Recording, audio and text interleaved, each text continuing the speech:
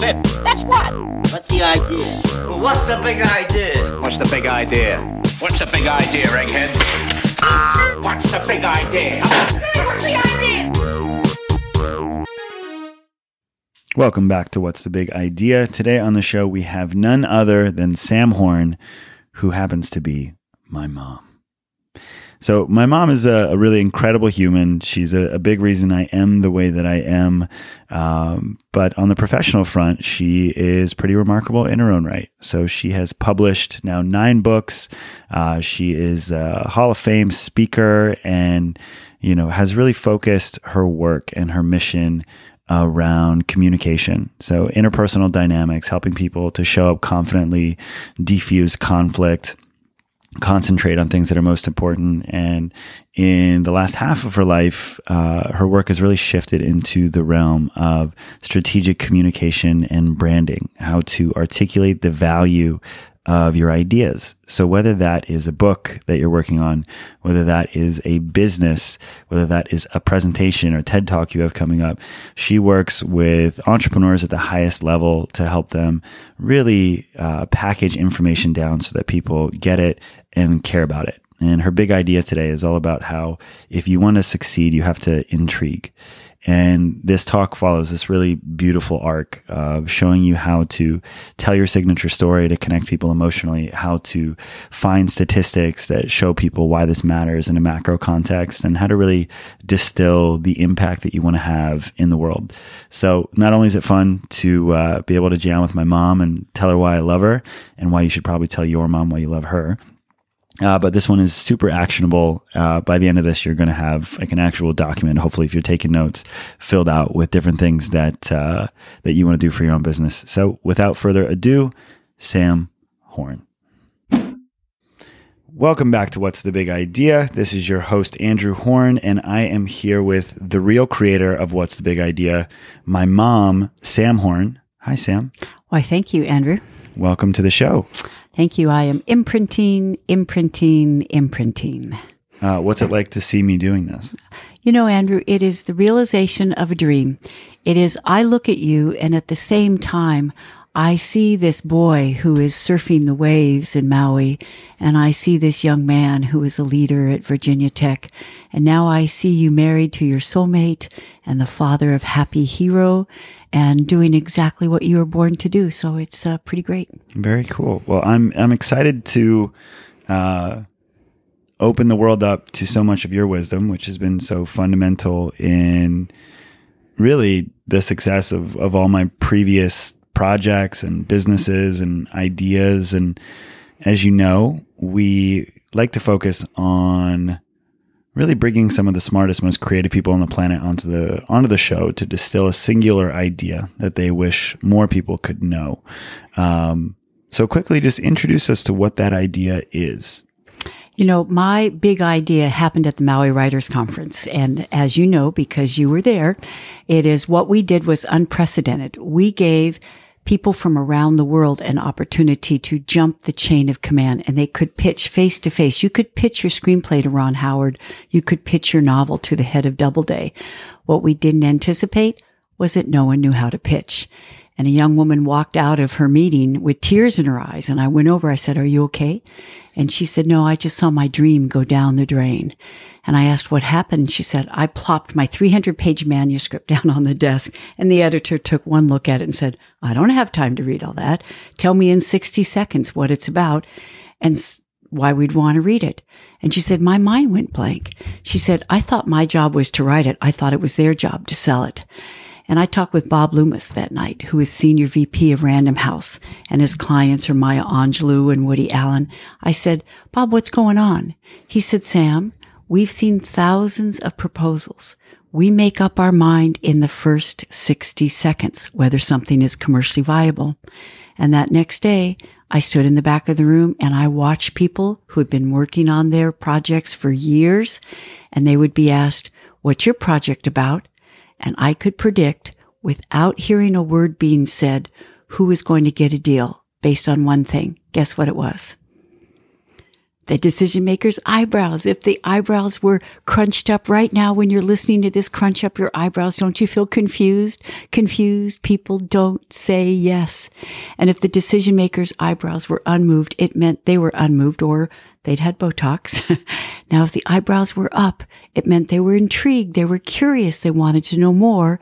That means we just got what we care about in their mental door. And so that's why I'm a woman on a mission about how, when we care about something, we can get people's eyebrows up so they care about it too. And so tell me a little more about, we talked about the Maui Writers Conference, which you helped to start and emceed for many years. But can you just quickly, before we get into the essence of how to intrigue, how to get people's eyebrows up, your own journey to the Maui Writers Conference and what got you there? If you were to be asked the question, what do you do? How do you answer that? Andrew, you and I both believe in crossroads and making crucial decisions at crossroads. And my first crossroads that set up this whole path of serendestiny was when I was going to college and I couldn't decide what major I wanted. And there were people telling me you have to be a lawyer, you have to be a doctor to use your mind. I didn't want to be a doctor lawyer. I wanted to study recreation administration because I'd grown up playing sports and running recreation leagues and so forth.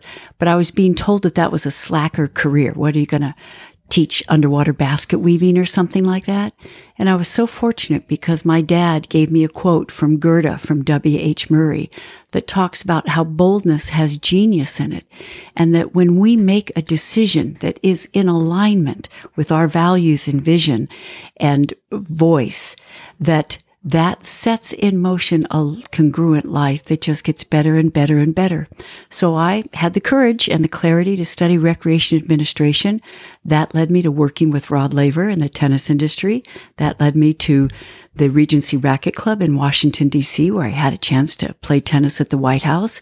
And that led to then moving to Hawaii, where the first week I was there, I went up to University of Hawaii and I pitched a course on concentration.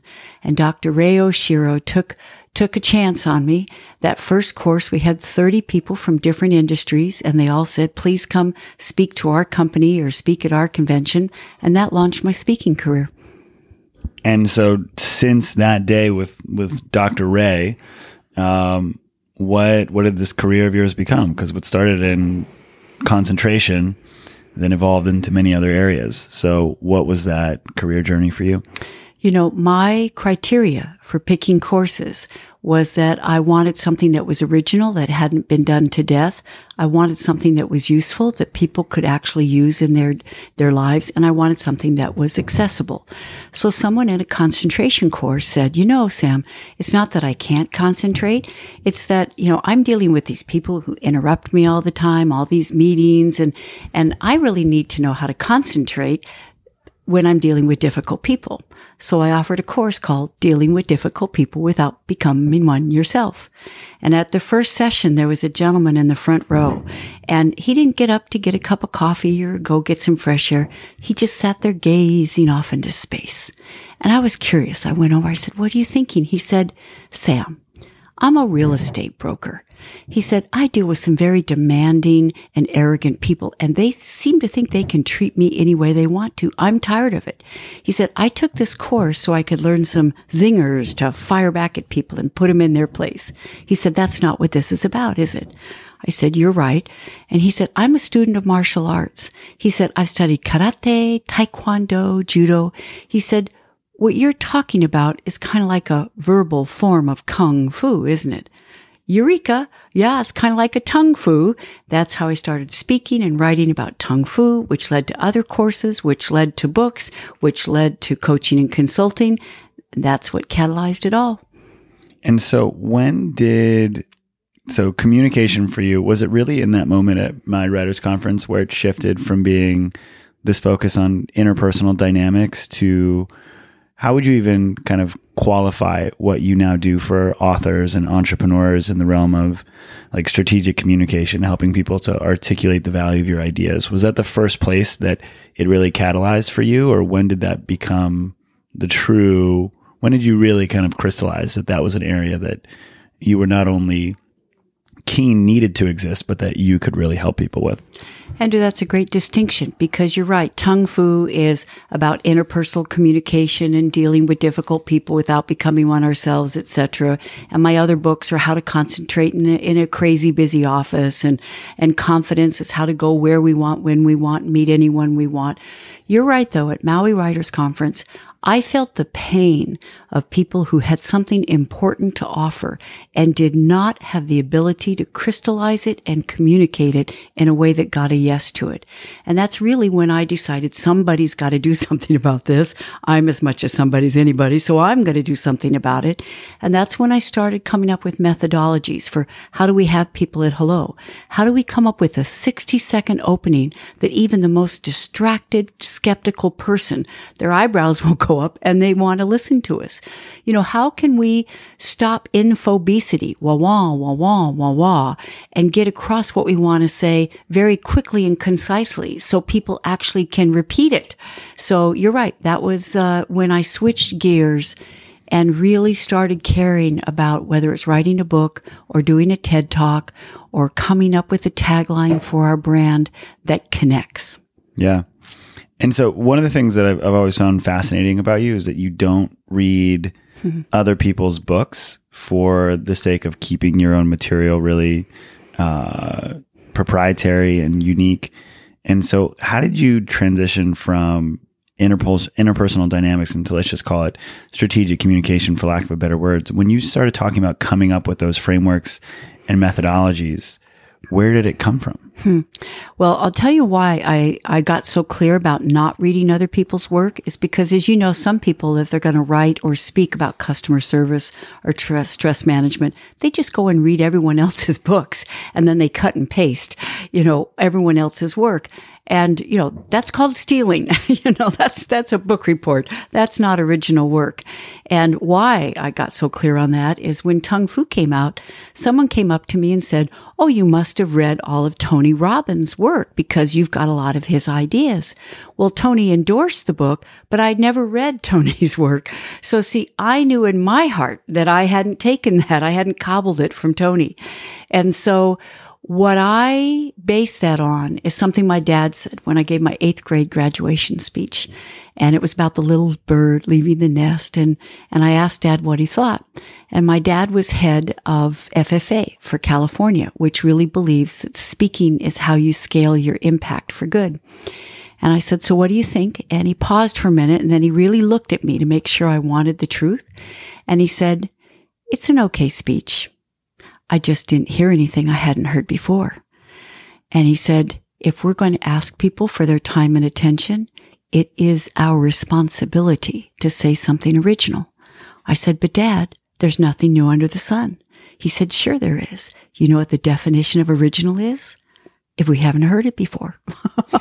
So see, Andrew, in my work, I believe if we tell true anecdotes from our life, if we put people in the scene of what we've experienced in our resulting epiphany, the idea may have been around for years, but they won't have heard that version before. They won't have been in that scene before. And that is keeping our obligation. If we're going to ask people for their time, it is our responsibility to communicate it in a way that they haven't heard 100 times before so that it actually adds value. So this has been one of probably the most impactful things that I've learned from you is this idea of kind of the signature story and how to package our own ideas in the context of personal experience and epiphany. So can you say a little more for people that might be listening? And again, a lot of entrepreneurs, a lot of authors, a lot of consultants. What is it that you're talking about? Why does it matter? 2 things is like we've all been told to tell people what we're going to tell them and then tell them and then tell them what we told them, right? That's a prescription for being a bore, snore, or chore. And we've also been told to start with why, right? Now, kudos to Simon Sinek, who has made a difference for millions of people with his brilliant work on Start With Why. I think sometimes when we start with why, we end up being generic because maybe why we're doing this is we want to make a difference. Well, everyone wants to make a difference, so that's generic. The genius is in starting with where. And I'll give you a quick example of this. Marilyn King, who is an Olympic athlete, is one of my clients. Now, she is a brilliant woman. However, her topic on Olympian thinking wasn't getting the traction that it deserved. And she asked a meeting planner why not, and the meeting planner said, well, you know about Maslow's hierarchy of needs.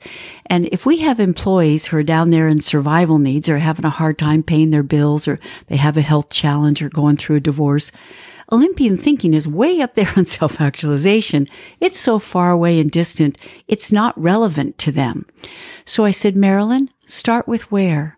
Put me in the scene of where you began to care. And Marilyn said, well, I grew up swimming and I was so tall and lanky. I swam for the Y and we swam against a lot of country club teams. And they always teased me because I was so tall and lanky until the day I won all my races. And then they turned around and tried to recruit me. And it left such a sour taste in my mouth. I went home. I told my mom I quit. And my mom said, you can quit as long as you pick up a different sport. So I tried track. And at my first meet, I'm getting ready for an event and the announcer comes on and says, we're holding the East Coast Championship for the pentathlon and we only have 2 contestants and we need 3 to make it official. Would anyone here like to volunteer? She said, I looked at my coach.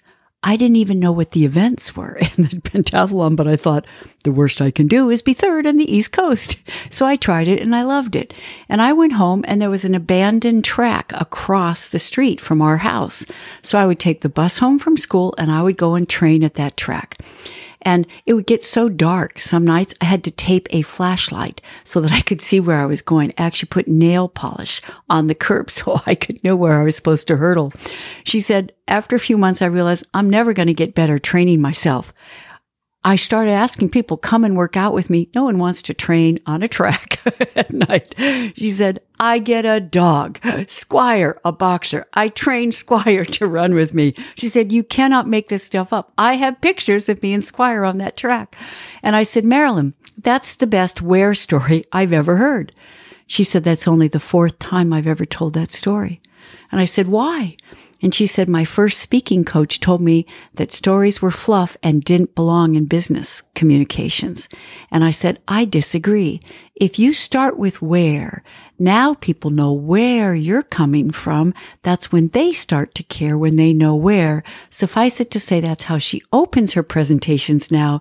It humanizes that talk of Olympian thinking, and it shows us about her perseverance and about her resourcefulness. And it is now a one-of-a-kind opening that is organic and original. I believe that's what an origin story is. Original to you, and it will be new and true. Well, so I want to push back on it because I think that a lot of resistance that people have is that people don't care about my story. What do you say to that person? I'm so glad you said that. I actually have a LinkedIn blog that's got hundreds of thousands of views on why not to start with a bio. This is not coming from arrogance.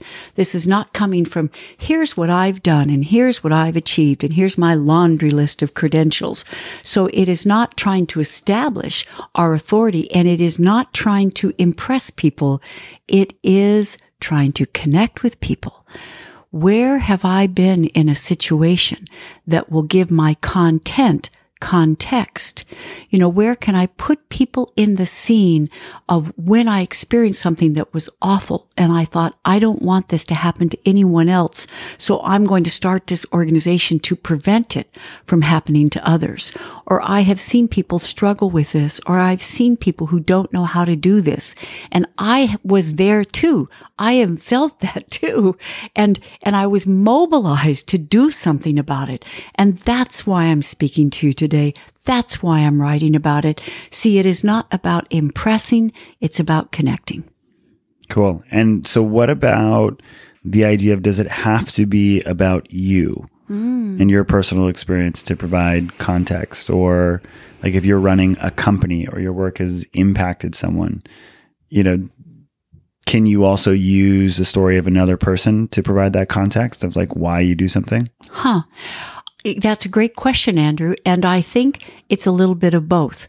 If we can play for a second, let's talk about Dreams for Kids, which is an organization that you started, and you had an opportunity to go to Chicago and work with Tom Toohey.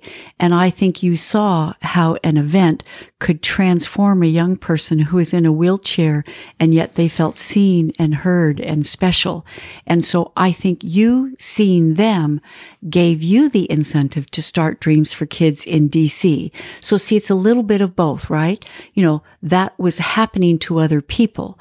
However, when you had a chance to experience them and identify them and relate with them and want to do something that served them, that's why you became a man on a mission and started that organization that helped others get off the sidelines and into the games of life. And I know that you help a lot of people to actually structure these stories. So what is your framework for helping people to structure this story for their business, for their idea, their movement? I hope that people have paper right now. In 17 years of Maui Writers Conference, that was the most important takeaway. Our best-selling authors, whether it was Mitch Albom or Dave Barry or Frank McCourt, they didn't agree on anything, except this one thing: ink it when you think it. So if our listeners, as long as they're not driving, listening to this podcast, if they've got paper, just quickly put down WAVE. And we're going to talk about how to wave a real life example and our where story so that it comes alive in the reader's mind or in the audience's mind. And the first W is like who. So were you 13 years old? It's like, were you a rocket scientist? So who are you? Second is where and when. Did this happen to you at 30,000 feet on an airplane? Did you wake up at night at 3 a.m.? So where and when did this happen? So we are in the scene with you. And the next is a non-negotiable. What was said? So it's WWW. What was said? Why can we read novels for hours at a time and it's not hard work? It's because it has he said, she said dialogue. So recreate the conversation so we are part of it. A is adversity. If our origin story, our where story, or any story doesn't have some conflict or pushback or naysaying or cynic, it just comes across as too Pollyanna, kumbaya and rainbows. V is for victory. Now, it doesn't have to be the Wookiees happy at the end. It doesn't have to be a happy ending. But what was the resolution? What was the point of it all? What was the takeaway or the resolve? And then E is for the emotional context. How did it make you feel? Did you decide as a result of that you were going to remember that for the rest of your life? Did you decide as a result of that you understood what it was like to be listened to and felt and seen, and you're going to do that for others? And if you have a story, now distill it to under 2 minutes. Start with the who, the where and the when, what was said, the adversity, the victory, and the emotional context.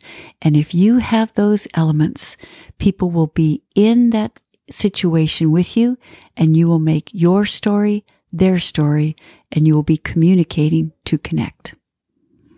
When I think about the signature story in my own work, I oftentimes think about, I forget who it was, maybe it was Einstein who said that we try to convince ourselves that we are rational beings, but at the end of the day, we are emotional ones.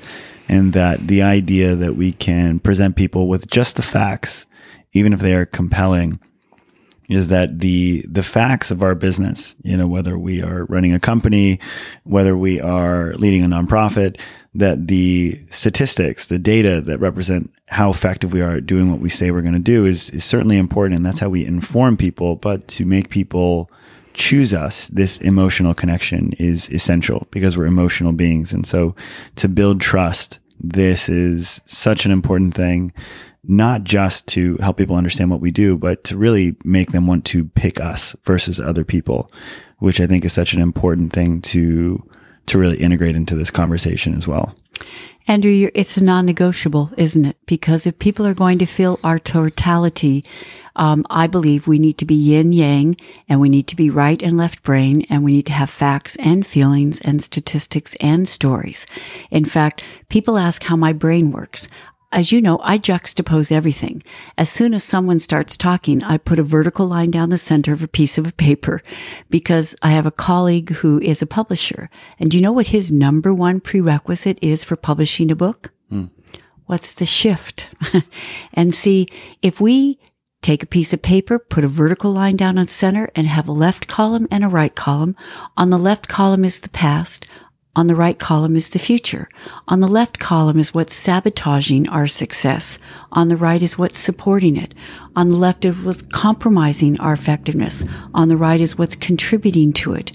Now we can crystallize the most complicated idea into alliterative words that show the shift. And furthermore, we are Elmore Leonarding our material. And you know what that is? Yeah. Elmore Leonard is one of our favorite keynotes at Maui Writers Conference. And someone stood up in his Q&A and said, Mr. Leonard, people love your books. Why do you think people love your books? And you know what he said? I try to leave out the parts people skip. When we juxtapose things, we are honoring the yin, yang, and the left and the right brain, and we're honoring the past and the future and what works and what doesn't work. And once again, we are crystallizing it. We're leaving out all the infobesity so that it is so clear that we're on the same page and anyone can get it, remember it, and act on it.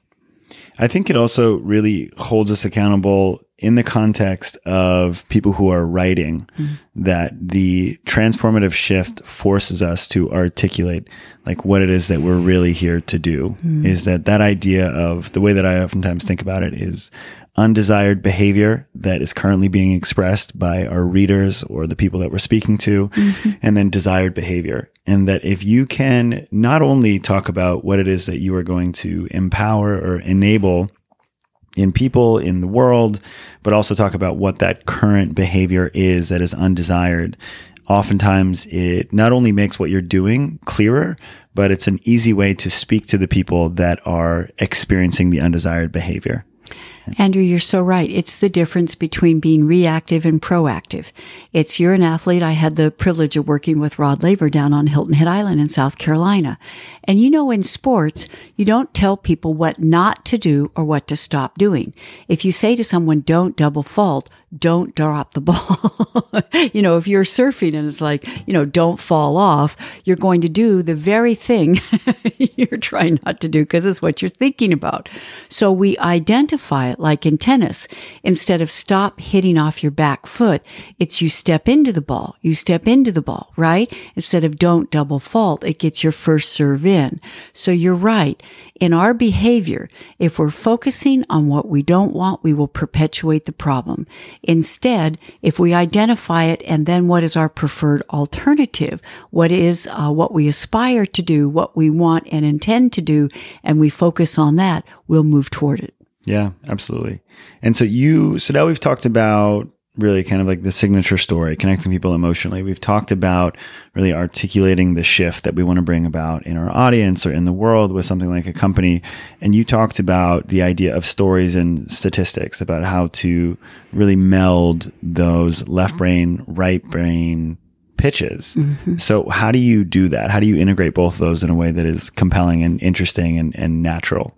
I love this question, and I think you already know the answer to it, is that I am the pitch coach for Springboard Enterprises, and we've helped women entrepreneurs get $8.8 billion in funding. So here is an example, because you and I both agree we don't explain, we use an example, because explanations are infobesity, and examples, the lights go on and the band plays, because it's real proof of concept. So here's the example. A woman named Kathleen Callender came up to me, Springboard grad, and she said, Sam, I've got good news and I've got bad news. I said, what's the good news? She said, I'm speaking in front of a room full of investors at the Paley Center. I said, that's fantastic. I said, what's the bad news? She said, I'm going at 2:30 in the afternoon and I only have 10 minutes. She said, you can't say anything in 10 minutes. I said, Kathleen, you don't have 10 minutes. You have 60 seconds. Here is the 60-second opening we came up with that does just what you're saying, Andrew. It combines left and right brain. It gets skeptical, busy, tired, bored, people's eyebrows up, and it won her millions of dollars in funding, and it helped her become Business Week's most promising social entrepreneur of that year. So here's the 60-second opening. Did you know there are 1.8 billion vaccinations given every year? Did you know up to a third of those are given with reused needles? Do you know we're spreading and perpetuating the very diseases we're trying to prevent? Imagine if there were a painless one-use needle for a fraction of the current cost. You don't have to imagine it. We're doing it, and she's off and running. Now, let's think about what she used to say. She used to describe PharmaJet, her company, as a medical delivery device for subcutaneous inoculations. A what? It's a what? Now, I hope people still have their paper in front of them, because let's make this interactive right now. What is a project you want a yes to? What is a meeting you're going into? What is a pitch or a presentation you're giving? Do you want 60 seconds that does just what Andrew talks about, which it is a combination of statistics and stories that actually gets people's eyebrows up? Start with 3 did you know questions that go to the scope of the problem you're solving, or the issue that you're addressing, or the need that you're meeting. And now if you're thinking, where do I find these startling statistics? Andrew, how do they do it? Well, so this is something that I think I've built on top of this powerful framework. But one of the core techniques that I've taught my interns over the years running companies is the concept of GTS. So GTS stands for Google that shit. And the general rule of thumb is that don't ask me a question unless you have literally plugged it into Google at least once, because more often than not, the answer will be directly in Google. And so what I encourage people to do, and do this now with almost all of my audiences when we're doing these kinds of brand presentations, is to Google 3 shocking statistics about X. So whatever your industry is, whether that's environmentalism, whether that is sustainable coffee, whether that is ethical technology, if you just Google shocking statistics about X, you will find at least one blog post that has already kind of curated all of these statistics that really quickly point people's attention to how this is not just something that you care about, but something that is needed in the world. And it is the quickest way to get smart people's attention, because they're smarter than they were, 20 seconds ago. And if we're an expert and we don't know it, chances are they won't know it. And that's how we win people's attention, is by introducing something they don't know. Now, the second step is the word imagine. The word imagine is the quickest way to pull people out of their preoccupation, because now they're seeing what we're saying and they're picturing our point. So they're not playing with their digital device, they're picturing this, and then link it to 3 benefits. So think back to Kathleen Callender. What were her decision makers thinking about? Well, those reused needles, so we made it one use. They're thinking about painful inoculation, so we made it painless. Most decision makers care about money, so we made it a fraction of the current cost. In a world of infobesity, do you see how we distilled into one succinct sentence? Oh, who wouldn't want that scenario? If you do this in your pitch, in your presentation, in your opening at that meeting, people will be thinking, sounds good. And now the third step is you don't have to imagine it. We're doing it. Now come in with your precedents, your evidence, or your testimony, or your story to show this isn't pie in the sky or speculative. It's a done deal, and you're ready to run with it. And one thing that I would say about the power of this, which again, it's like whether you're running a company, whether you're writing a book, to have at least 3 statistics that kind of provide this scope or the urgency of the issue, is that as an entrepreneur, one of the things that's been really empowering about this knowledge and really having this for all of my companies is because it does provide this proof that what you're doing is not something that's just important to you, but something that is fundamentally impacting other people in the world. And so when we think about the idea of purpose, of like being connected to something greater than ourselves, it's one thing to do something because you're passionate about it. And it's another thing to be able to do something and articulate why it matters for the world. And so that's why that's such a powerful thing to connect with. So now we've gone through story, we've gone through stats, we've gone through the transformative shift in our audience. So what advice would you give to people? One of your most popular books is one called Concrete Confidence. which then switched, right?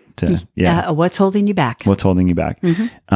So for people who have an idea inside of them, who want to write about something, who want to speak about something, who want to create a Kickstarter video to launch a new business, what are the techniques that have been most effective with your clients for delivering these messages powerfully? So when we understand the statistics, why this matters, when we understand our story, why we're doing it, and the impact that we'd like to have, how do you actually get up in front of people and tell this authentically and powerfully? Wonderful. Now, can there be two answers to this? A logical and an emotional one? As many as you would like. Okay, so let's do the logical and the tactical one first, and then let's do the emotional and the psychological aspect, right? Because, Andrew, what you're talking about is writing a book or giving a TEDx talk or something. There is both the techniques and the tactics and the skills and so forth, and that's important. However, we can know that, and it doesn't mean that we're going to do it unless we have the confidence and the courage to do it, right? So two answers. So let's do the tactical one first. So do you know who Sherry Salata is? I do not. Okay. Sherry was the executive producer for Oprah Winfrey Show for years, and she also ran Harpo and ran OWN, Oprah's TV station, and she's just come out with a wonderful book called The Beautiful No.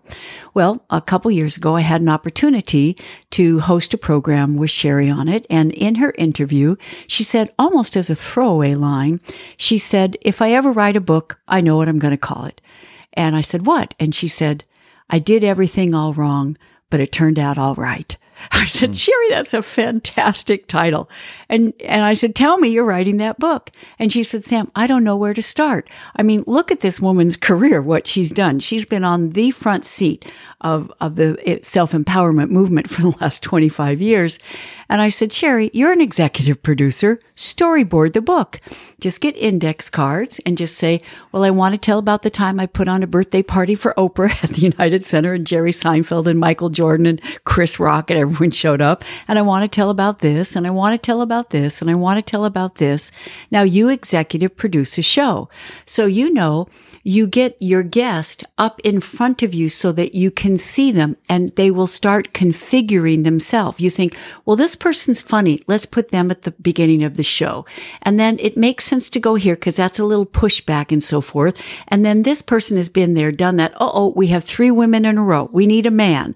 Do you see how if you get it out of your head and up where you can see it? I'm reaching out to everyone listening here today. Just get a stack of index cards, and I'm a Luddite, but it's important not to do this on your laptop or on your digital device because that forces you to be linear. This is not a linear process. This is a creative process. So just think, well, I want to tell about that epiphany, and I want to talk about that example, and I want to talk about that shift. And it's one topic per subject. And then put them up on the wall and step back. And you'll be thinking, well, I need to start here. And those are kind of the same. We'll put those together. And then you know what the next step is? You get Otter.ai. Otter.ai is a godsend. What if I told you that you don't have to have time to write? Because most of us are busy and we think we'll write when we have time, right? Do you know anyone who has spare time? But you're on planes, you're sitting in doctor's offices, you have breakfast over a cup of coffee. If you have these index cards, you can take one where your mind is hot and you think, this just happened yesterday. I'm flush with this. I'm alive with this. I'm in a state of flow. Get the app Otter.ai and start talking. Put yourself back in the scene. Relive it. What was it like? What did it look like? What did it feel like? What did it sound like? What were you thinking? What was the pushback? What was your epiphany? And relive that situation. Otter.ai is not only capturing the voice recording, you've got an instant transcript at the end of that 5 minutes, at the end of that 15 minutes. Boom, you've got a blog. Boom, you've got a chapter in a book. And now your voice is there. It's alive and you can clean it up.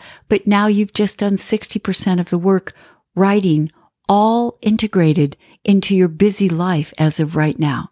So that's just one tactical way that you can get that book out of your head and into the world starting now and not someday.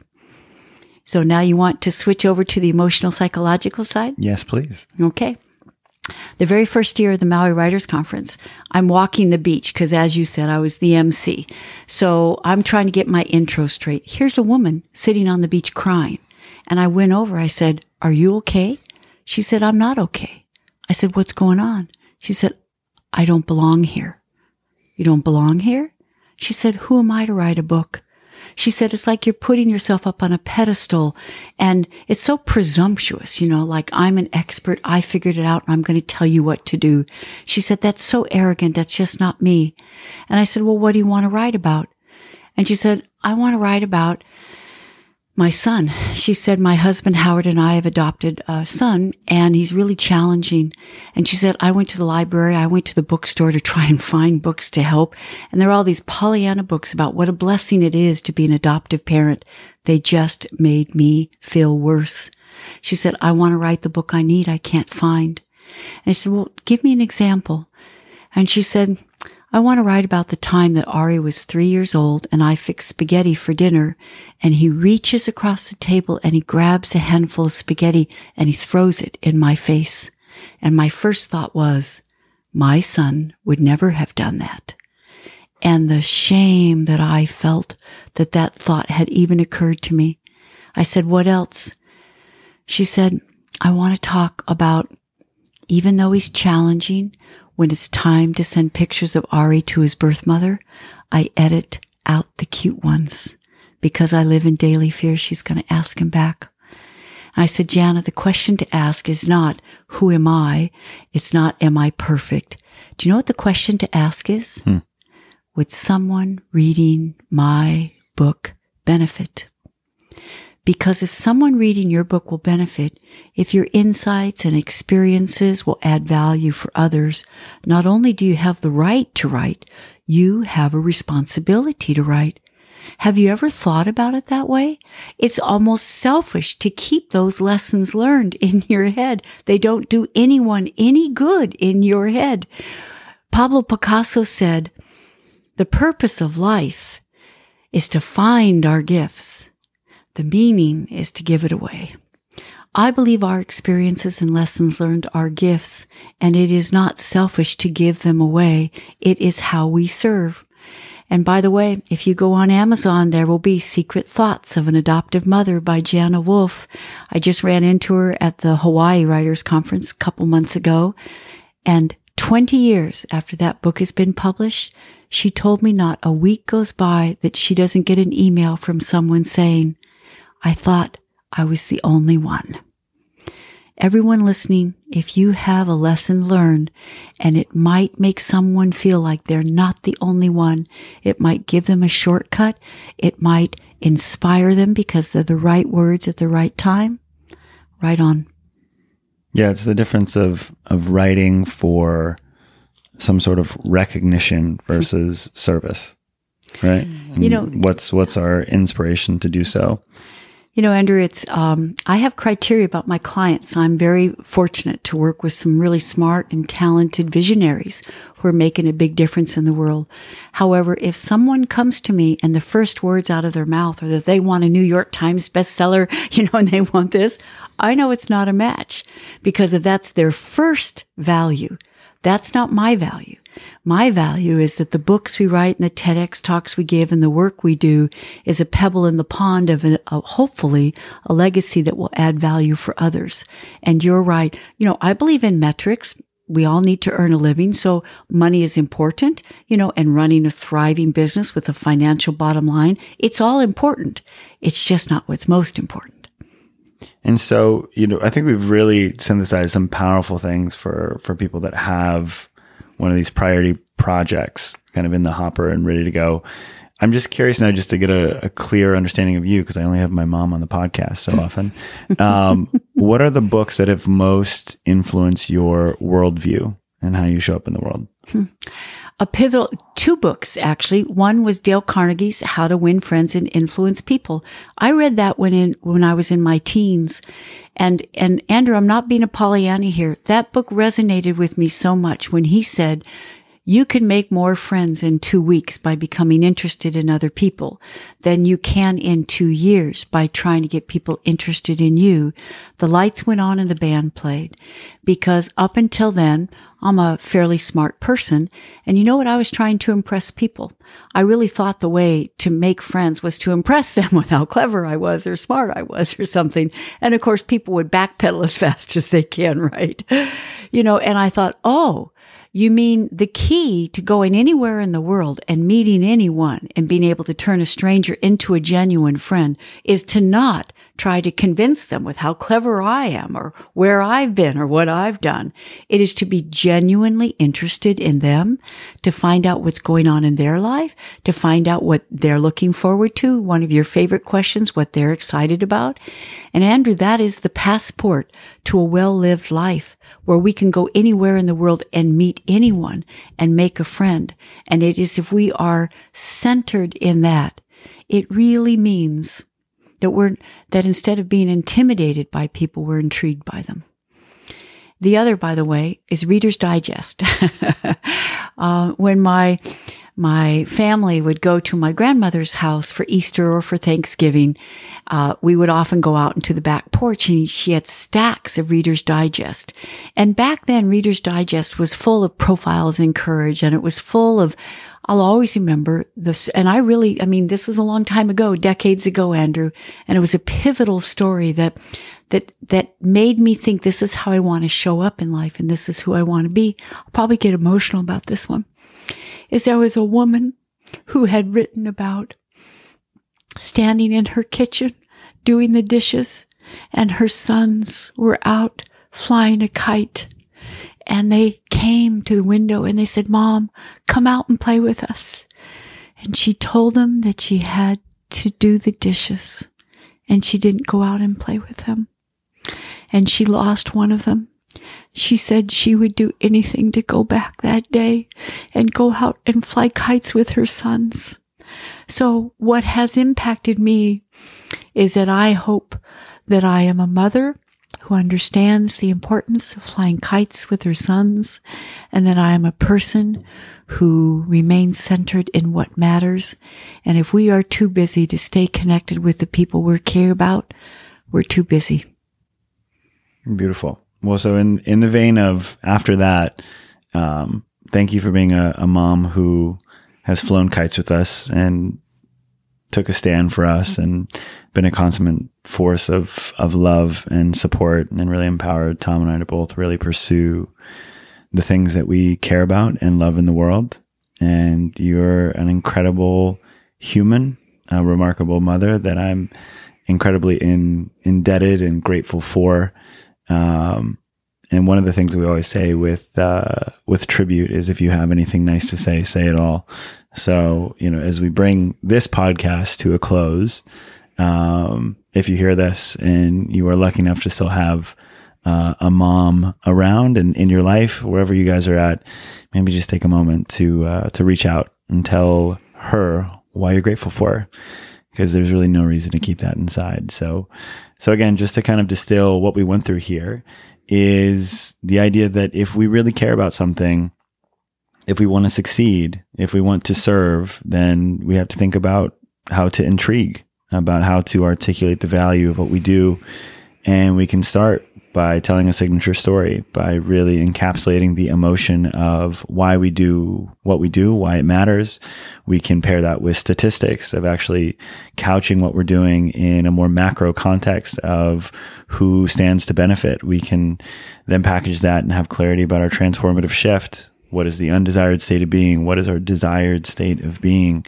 And just realize that, again, that sharing our story is not about necessarily recognition. If it comes, great, but it ultimately is, it's a mechanism for service and speaking to people who share our experience in some way, shape, or form. And so get to writing, get to speaking, get to building. You just wrote a book called Some Days, Not a Day in the Week. So what's one of your favorite quotes to close us out there in terms of not waiting to do the things that you want to do?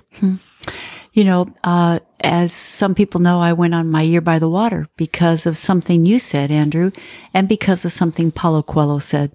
He said, one day we're going to wake up and there won't be any time left to do the things we've always wanted to do. And, Andrew, if as a result of this podcast, people crystallize one thing they really care about and they put some of these ideas into action, and then they have the confidence and the courage and the clarity to do it now instead of someday, well, won't this have served? Amen. I love you, Mom. I love you, Andrew. All right, team. Signing off.